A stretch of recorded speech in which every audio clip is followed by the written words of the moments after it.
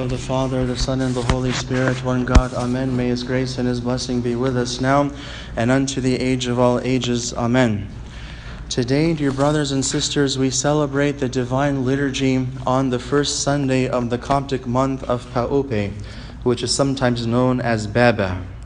And our Gospel reading this morning came from the Gospel according to St. Mark, chapter 2, verses 1 through 12, in which we are confronted by a paralyzed man whose friends care for him so much that they bring him to the Lord for healing. Our Lord Jesus Christ came to a city called Capernaum, a city that was like our Lord's second home after Nazareth. And at the time of our story, our Lord was surrounded by many people who greatly loved and admired him. He was teaching in a house that was so completely full that no one could fit inside or even stand outside. And in the midst of this scene was a certain paralyzed man and his 4 friends. They came to our Lord so that their friend, the paralytic, could be healed. But they could not approach our Lord because of the great crowd. And so, in great faith, they climbed to the rooftop of that house. They opened the roof of the house and they lowered their friend to our Lord through the roof. And because of their faith, our Lord healed the paralytic man, and all the multitude glorified God. I propose, dear brothers and sisters, that we meditate on this wonderful story in only one point this morning. Let us speak this morning about being in the presence of God. We see in today's gospel that the friends of the paralytic had but a single goal: to bring their friend into the presence of Jesus, despite the great crowd of people around him. And if you remember, we encountered a similar crowd a couple of weeks ago when we heard the story of Zacchaeus, the tax collector who wanted to see our Lord Jesus Christ, but could not on account of the great crowd around him. In that story, and in today's gospel reading, the crowd is a symbol of the obstacles that we all face in our Christian lives. For Zacchaeus, the crowd prevented him from seeing Christ because he was a short man. And for the paralytic this morning, the crowd prevented him from actually entering into the room where Christ was to receive healing from him. What did both Zacchaeus and the paralytic's friends do to overcome the crowd? They ascended above the crowd. They ascended above the crowd. Zacchaeus climbed up a sycamore tree, whereas the paralytic's friends climbed up the roof with their friend. In essence, both Zacchaeus and these 4 friends did the unthinkable in order to see and to be in the presence of God. And here, brothers and sisters in Christ, we have an important lesson. Our goal, like Zacchaeus and the paralytic's friends, is to place ourselves in the presence of God. A man once asked a spiritual elder, "Father, what is your main spiritual exercise?" The elder replied, "The perfect visualization of God's presence." In other words, this elder lived his entire life in the presence of God. When he performed any action, no matter how simple or how mundane or seemingly unimportant, he was able to visualize the presence of God with him as he performed this action. And in doing so, this elder became happier, wiser, and stronger in every aspect of his life. Why is this the case? When you think about it, one of the main reasons people stumble in the spiritual life is because they forget about God, or they purposefully exclude God from their presence. Either we forget about God when we sin and only remember Him after the sin is complete, or we harden our hearts so much that we exclude Him from our lives completely so that we can do whatever we want with a clear conscience and not be bothered by remembering God. Regardless, the result is always the same. We suffer greatly because of our separation from God. My dear brothers and sisters in Christ, if we remembered the presence of God throughout every aspect of our lives, we would never stumble in the spiritual life.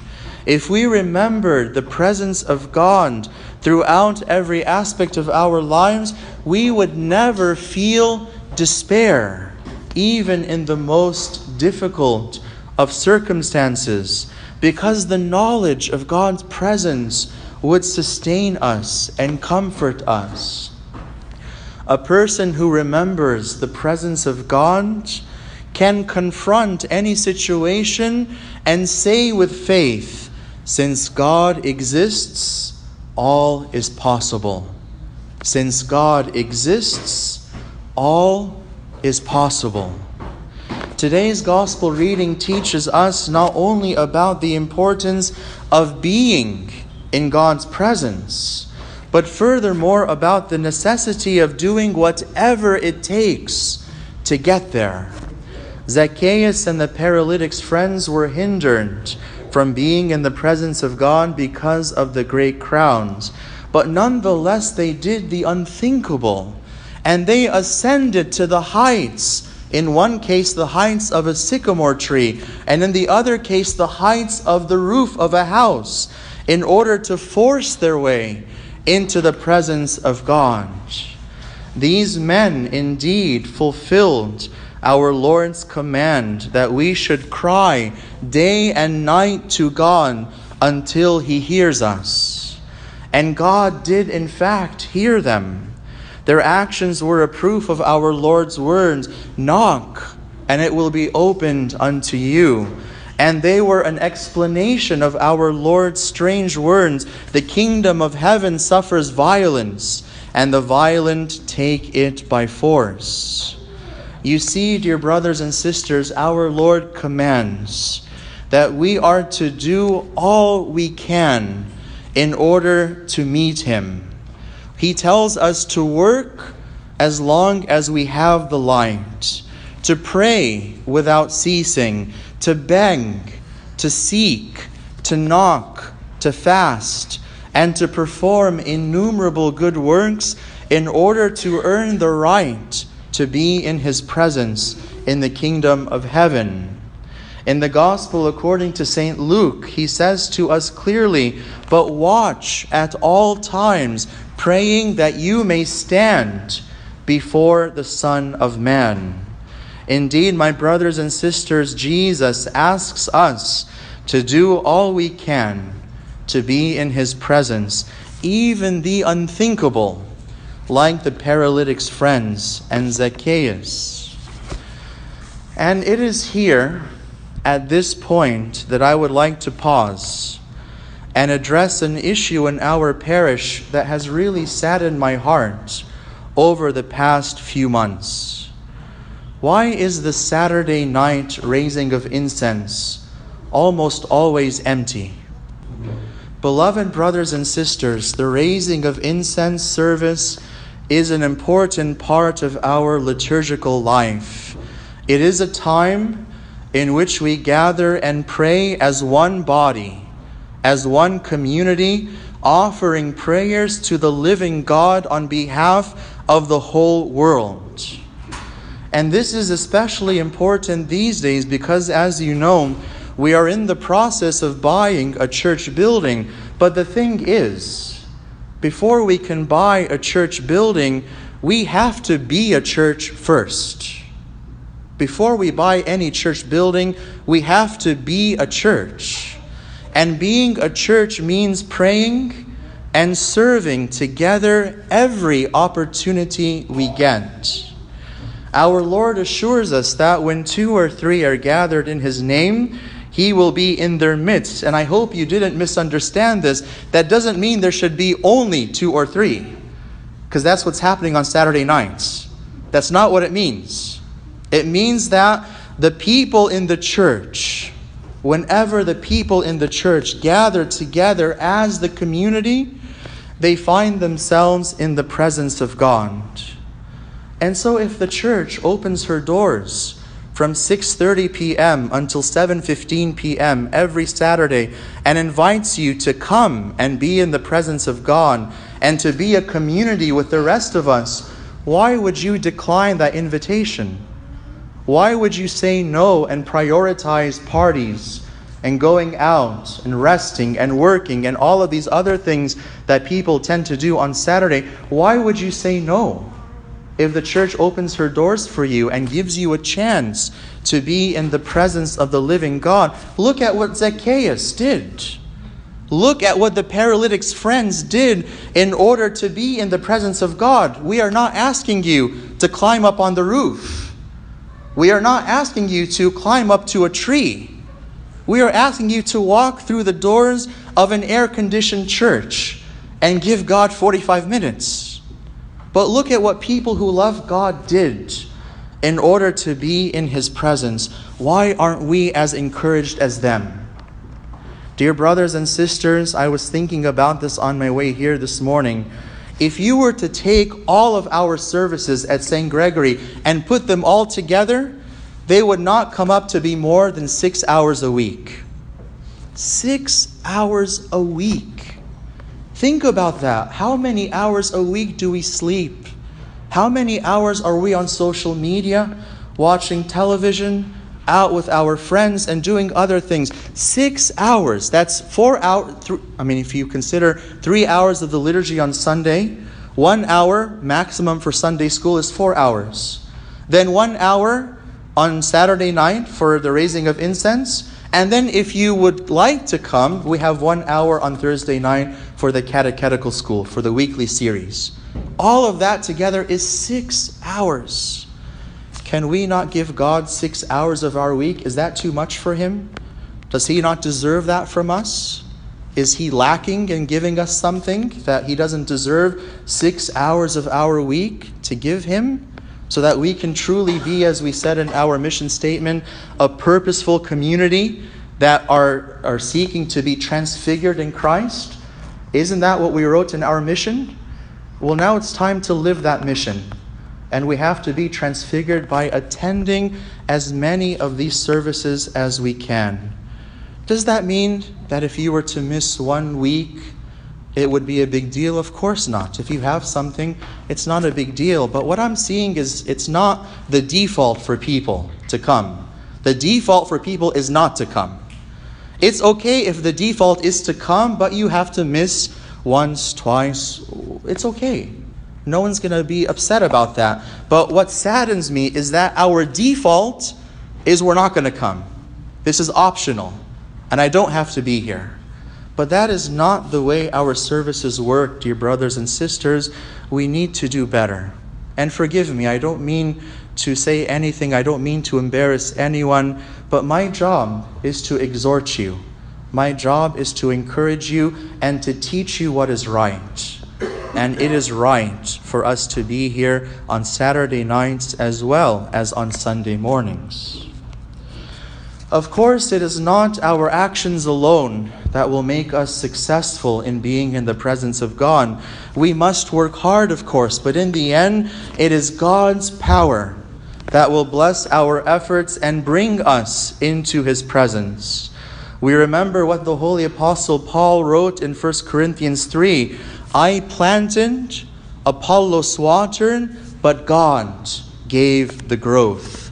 So neither he who plants nor he who waters is anything, but only God who gives the growth. It is God who blesses our efforts to become close to Him. It is the farmer's duty to plant and to water his seeds, but it is God's power, wisdom, and mercy that will actually make the seeds grow and bear fruit. It is the scientist's duty to examine and to seek, but it depends on God whether he will actually obtain any knowledge.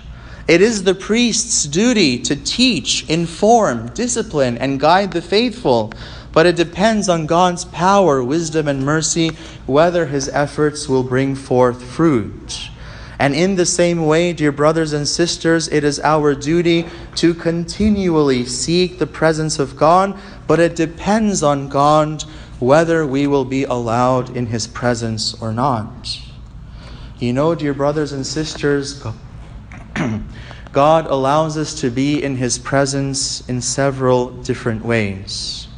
Sometimes God himself will come to us as he came to Mary and Martha in Bethany, or as he came to the holy apostle Paul on the road to Damascus, or as he suddenly appeared to the holy apostles after his resurrection.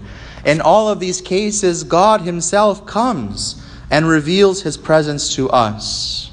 At other times, we are brought into the presence of God by others, such as in today's gospel reading, or when St. Andrew brought St. Peter to Christ, or when St. Philip brought St. Nathaniel to Christ, or even when the holy apostles brought billions of people to Christ through their preaching around the world throughout these whole ages. In these examples, a person is brought into the presence of God by others.